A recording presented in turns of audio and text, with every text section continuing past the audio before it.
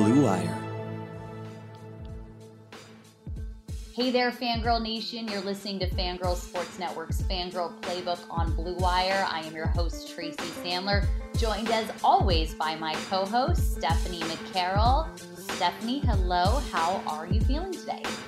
I'm doing well. I'm on the other side of this COVID thing. So even though I've had a little bit of a setback, I'm feeling good. I mean, all things considered, I think I'm in a good place and I'm grateful. I had my blood drawn and taking plasma so that I guess I was full of antibodies. So that is really good. And they took them. So hopefully they can work on that vaccine at UCSD.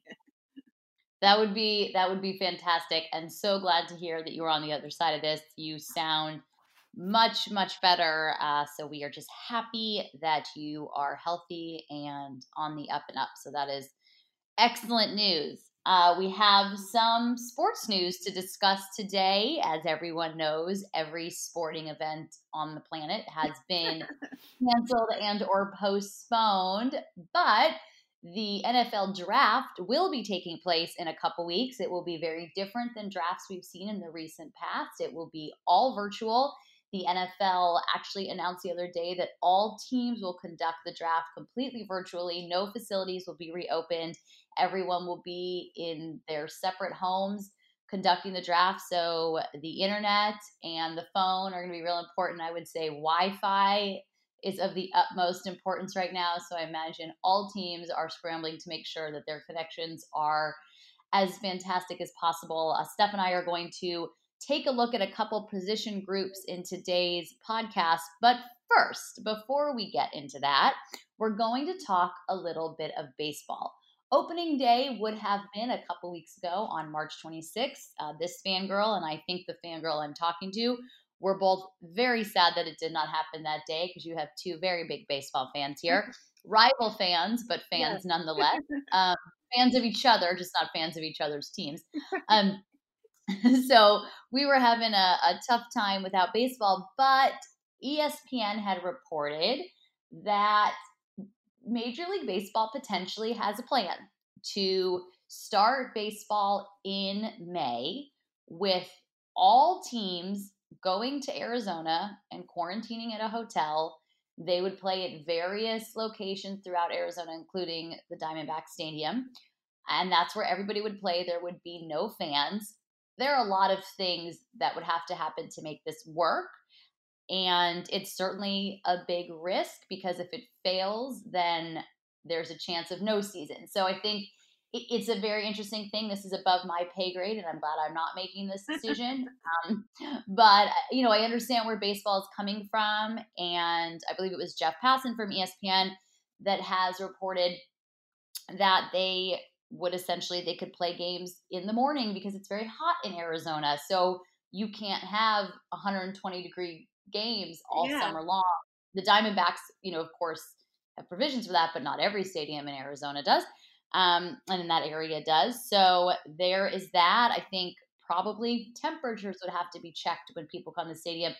There would have to, I think, also be a lot more availability for tests because I believe they would be testing players. They would need to be testing players almost on the daily.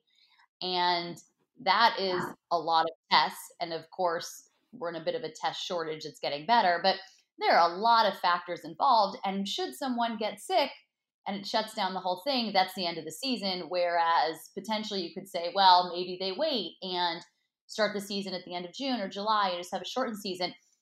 It's a lot of things that go into it, Steph. Yeah, absolutely. The first thing I thought of, I don't know if you've ever been to Arizona in May, June, or July. It's pretty brutal. I couldn't imagine them playing in that kind of heat. I mean, sometimes it's over 100 degrees, and I'm not saying you can't do it for a few minutes or whatever, but it just seems kind of ridiculous to play. I mean, baseball is like the longest game ever, can be. And so I just feel like it's a little unusual. But I mean, I understand they're trying to make it work, but I just don't know all the logistics involved. It seems like everything would have to go perfectly, and then the players themselves would have to be separated from their families. So, Yes. everybody would have to literally buy into this. And I get that it's important and they don't want to lose the season forever. But it seems like, and I don't know about anybody else, but I would be okay with a curtailed baseball season. We don't have to play 100 and 62 Yeah. games. Like it's just but I don't know. Like there's some big baseball stat people that are like really idealist, and they're talking about double hitters. And I'm just thinking in Arizona, that's probably the worst, unless they have some sort of enclosure stadium. But even those are more dangerous. So it's just like it just seems a little. I don't know. I mean, I'm glad they're trying to work on a plan, but it just seems hard. I don't know how they're gonna do it. It does seem very hard, and I think they would have to play games early in the day. Like I think you'd look at like 9 a.m. start times, Yeah, 10 a.m. or at start time, night. Yeah, yeah, or at night, or before it's 120 degrees. Because if you play in New York on a Sunday afternoon at 1 in July, it's going to be hot and humid. So I guess there are ways around it to keep you in the 80, 90-degree weather. I think no matter what, it's not going to be 162 games, because even with double headers, what are you going to do? And then you, of course, make a really good point with in Arizona heat, you certainly can't do that. So I think there'll be an asterisk to the season no matter what, should it take place. And I think with the players and the league and the teams, the decision becomes like, are we willing to risk? Is this too much of a risk? And do we see how everything plays out and maybe just accept that there may be no 2020 baseball season? Or do we give this a shot, and see? yeah, They may have to shorten games. I don't know. There's a lot. I mean, I think there's talk, is there going to be an electronic strike zone, because then you don't have the umpire yeah, right there. Mound visits. I mean, there's so many things. Are you going to have base coaches? Probably not. There's a right. lot of things that will go into this, and a lot of logistics. I think we'll see. I think they've said mid-May. I would be surprised if it's that quick, even if they can do it, Yeah, because we already are at April 7th. So it's a lot of things that go into this. I could see it being end of May, maybe yeah, beginning of June, and maybe they just, maybe they feel like it's worth a shot. I think the problem is if it fails, or if someone gets sick and they don't catch it early, and now you have an entire team that's sick, or two teams are sick, then it's a spectacular failure on everybody's part. right. And I don't know, what that does for the game and what that does for sports in general.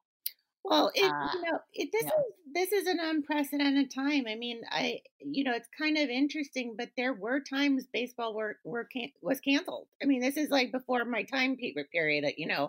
But during the war, I mean, you had, and people understood. People understood that the adjustments had to be made, and I just think that at some point the fans are going to have to um, agreed that it's not going to be, full on 100% baseball.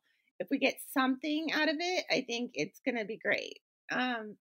Because, you want to salvage as much of the season as you can, but something's got to give, here. It's just, there's no way it's going to be 100% perfect. And, logistically, I just think it's a nightmare, but, I hope they figure it out. I just don't know how they're going to do it.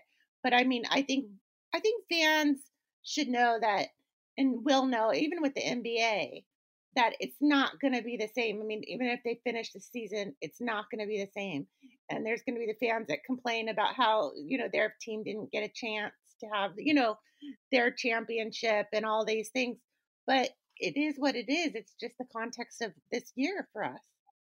It is. And that's, it's true of so many things. So, that's going to be, and I think we'll see what happens with the NFL season. I had a conversation Right. with a friend last week, and she said to me, well, but September 13th, by then everything should be fine. I said, or I guess they would actually start the Thursday before. But I said, but the thing is, it's not like on September 8th, They're like, all right, things can go back to normal. And obviously, I'm simplifying here quite a bit. And then you just throw them into a season. There's a reason there's off season training. There's a reason there's training camp. There's a reason there's mini camp. Like, 100%. you can't just start a season. So, it's a matter of when can everything begin? When can we have training camp? It was announced that the Chargers and the Rams will be hard knocks this season if there's a training camp. So, Right. you know, there's a lot that goes into it. So, I do think the baseball experiment for other sports might be a great way for them to sit back and watch and see how it goes. Right. And then, go from there. So I don't know, we'll see how this all plays out. But as you said, Steph, we are living in unprecedented times, and everything as a result is going to be a little bit different. So Yeah. before we go head into, oh, sorry, go ahead, Steph. No, I was going to say 100%. I just think it's going to be, we don't know how it's going. And, obviously sports are a big part of our culture and our lives. And, but so is living. And I think, at the end of the day, we have to do what protects the people, and the players and everybody, so, it's a really delicate thing because, there's a lot of things riding on it. But at the end of the day, we have to do what's best for everyone, not just sports. Unfortunately. That is very true. Okay, so before we head into talking about the draft, which will go on as planned, just not really as planned, it will go on, but without everything that they had planned previously. But it is happening in 2 weeks. So Steph and I are going to take a look at our favorite wide receivers and cornerbacks. But first, we are going to hear from our sponsor, Bet Online. There's nothing to bet on. Well, you'd be wrong. Our exclusive partner still has hundreds of sports, events, and games to wager on. Or let them bring Vegas to you with their online casino and blackjack. All open 24 hours a day and all online, including their $750,000 poker series. If you're into props and entertainment betting, you can still bet on Survivor, Big Brother, American Idol, stock prices, and even the weather. Visit their website and join today to receive a 100% welcome bonus with your first deposit. Be sure to use promo code BLUEWIRE. Bet Online, your online wagering experts. All right, Steph. So today you are all about those wide receivers, and you are going to tell us who your 3 favorites are. So take it away, my friend. I think for anybody that's been really following the draft, the 3 wideouts that people are looking at is CD Lamb from Oklahoma, and then you also have um, Jerry Judy, who's a wide receiver out of Alabama, and then Henry Ruggs, the third, who's also from Alabama. And those are the 3 that just keep getting circular, and they're all projected to go round 1. Now, it's a deep draft as far as wide receivers go, but these are like the pick of the litter, as it were. Um, I think I could go with any 3 of these actually getting picked first. It just depends on, the fit and um, what exactly, the teams want from them. Like CD Lamb is not like a burner, but he's a really good route running. He has good hands, size, strength. He's tall, 6'2", big hands, good hands. He has ability to run after the catch. So those are the potential number 1 wide receivers you want in the draft. And also when he was at the combine, he worked out well, he interviewed well.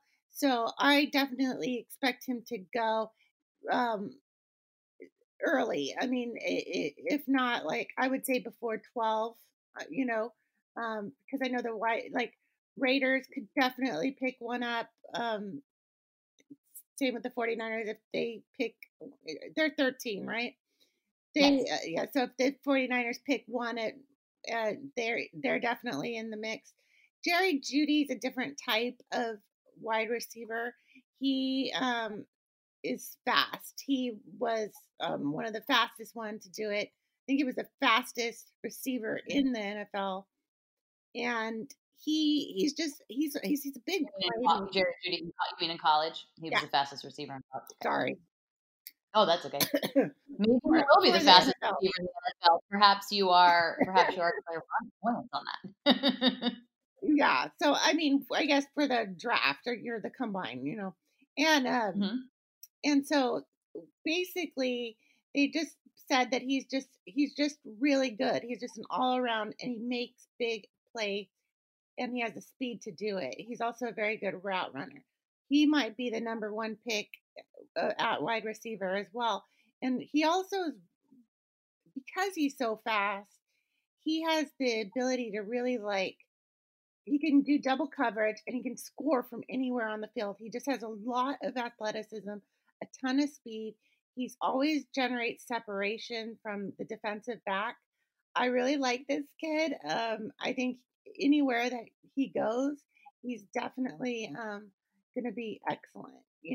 And what I like about him is he's excellent after the catch. So I think even you want your wide receiver obviously to catch the ball, but you also want the yards after the catch. And I think that his skills in that area really shows that he's just a really good all around player. So I think he will be uh, picked up quite a bit. Then there's been some talk about Henry Ruggs, who's also from Alabama. Um, they have him second to most, I guess I should say most um, draft nicks. They have him like second to Judy, but he also is just very, very good as well. He can stretch defenses. Um, he did have a concussion against Michigan, but he still had world class speed. He's really good with the playmakers. He's dangerous because you don't know where he's necessarily going to go, and he makes those big plays out of nowhere. So um, I think he is definitely big, and I think playing in the Big Ten, I mean, or Big 12, is that what they call it now? Big 12. But Mhm. I just think that they can definitely he's definitely going to go round one. And then you also have that T Higgins from Clemson. He's pretty good, but he could go down to round two, but it just depends how quickly what teams want to go wide receiver and who wants it. But I project those three are the three that are going to go in round one. Yes, I think you are correct. I do think this is just a biased opinion here. Jerry Judy would fit real nicely. I mean, he'd fit real nicely in a lot of offenses, but he would fit very nicely in Kyle Shanahan's offense. You mentioned the yards after the catch, and Kyle Shanahan loves himself any sort of receiver who can get yards after the catch. I will point you to one, George Kittle, who is a master at that. So if you had Jerry Judy and Deebo Samuel and George Kittle all having that, I mean, that would really be something else. So that's just a manifestation that I'm going to put out in the universe right now. Is he your crush? Is he your crush? He might be my draft crush. He may be. I might have to go ahead and make him my draft crush. And that's, you know what? I'll just go ahead and do it. I'm going to do it. I'm going to announce him as my draft crush. So let's do this. Fingers crossed if he's still available. 13, please take him. Actually, I'm sure if he's still available at 13, they are going to pick him up real quick. Oh, yeah. So that would be incredible, especially with the departure of Emmanuel Sanders, which I have to say, just as a side note, kind of made me sadder than I thought it would. I was prepared for it. I kind of knew it was going to happen, but was hoping it wouldn't. And now he's gone. So I think that would be a huge pickup. But obviously, all three of those guys would be tremendous in a number of offenses. And I agree with you. They will all go in the first round. Yeah, I think that there's I mean, each of them have the ability to be number one wide receiver, so and produce a huge stat line. So I just feel like if they're definitely a really good player. So it's exciting because it's been a long time since at least the 49ers has picked a first round wideout, and that's always like the glittery glitzy play Mhm. or pick. And so it's been a while since that's been like the pick. So It'll be interesting to see like what all teams do. I mean, it seems like a lot of teams need just about everything right now, but Yeah, that's definitely a need for a lot of teams, and I expect all three to go. Yeah. I agree. Another position group that is pretty deep in this draft, not quite as deep as wide receivers, but still a pretty deep position group, is the cornerback. That is corner, CORNER. Because sometimes I say it and people think I say quarterback, but no, corner. So just in case there's any confusion on that. So I'm going to take a little bit of a look at some of the top players coming out of that position. I don't think there's any debate anywhere that the number one player at that position is Jeffrey Okuda from Ohio State. I mean, what is it with Ohio State? I just cannot escape I was them. And wondering then the thing that's about interesting, that. just as like a side note, is these are guys that I despise in college, and then they get to the NFL, and I become a fan. So there's that. Of course, Nick Bosa being the number one of that example. But generally, I tend to like Ohio State players once they get to the NFL. So Jeffrey Okuda from Ohio State is probably he's been compared frequently, and I know this is a bit of a sore subject, Steph, but compared frequently to Jalen Ramsey. He definitely is a so I'm sorry to have to bring that up in this situation, but nonetheless, that is his big comparison. He's definitely a shutdown corner, good size, good ball skills, very versatile player, and has the talent and the potential to be like, a number one corner in the NFL, or the number one corner in the NFL, and a number one corner on any team that he ends up going to. So we'll see where that ends up being. I expect him to go early. Of course, the wild card as to where exactly he goes depends on what a few teams need to do at quarterback. And you have a couple teams with those very early picks that need quarterbacks, mainly the Chargers and the Lions. So it will depend kind of what happens there and what trades happen. But I think we'll see him go in the first few picks for sure because he is a really, really talented football player. Next up, CJ Henderson from Florida, also very fast. A lot of these guys actually are very, very fast. He's really good at covering receivers, obviously, which is very important for a cornerback. Probably the most important thing. His only weakness that they really talk about is he's not the best tackler, but he's able to do so much more down the field in coverage that it becomes a little bit less of a weakness. And then from there, it's kind of there's so many good players, and there isn't necessarily the third best or the fourth best, but you have a number of different players in this position that could go next in this position group. It could be Trayvon Diggs from Alabama, who is Stephon Diggs's brother, Mhm. another really fast player who has the ability to be a playmaker, and that I think is going to be what a lot of teams are looking for, and a lot of teams at this position just did not create turnovers last season. And they are looking for those players that can make the splashy play, that can, create a turnover, and really make a difference in a game on defense. And I think, we saw that a lot with San Francisco this year. You saw how that defense performed and what a difference it made on a team that in 2018 had 2 interceptions all season. And then last year were a bunch of playmakers pretty much at all times. So Right. we see how important that was. And that is actually a position, not to make this a 49ers podcast, but that is the Niners are going to need a corner. They're looking at that opposite Richard Sherman. I don't think that that's where they'll go with that 31st pick. But we'll kind of see how that plays out. Jeff Gladney from TCU is another really strong candidate to go early in this draft. He's a potential week one starter, really good in press coverage.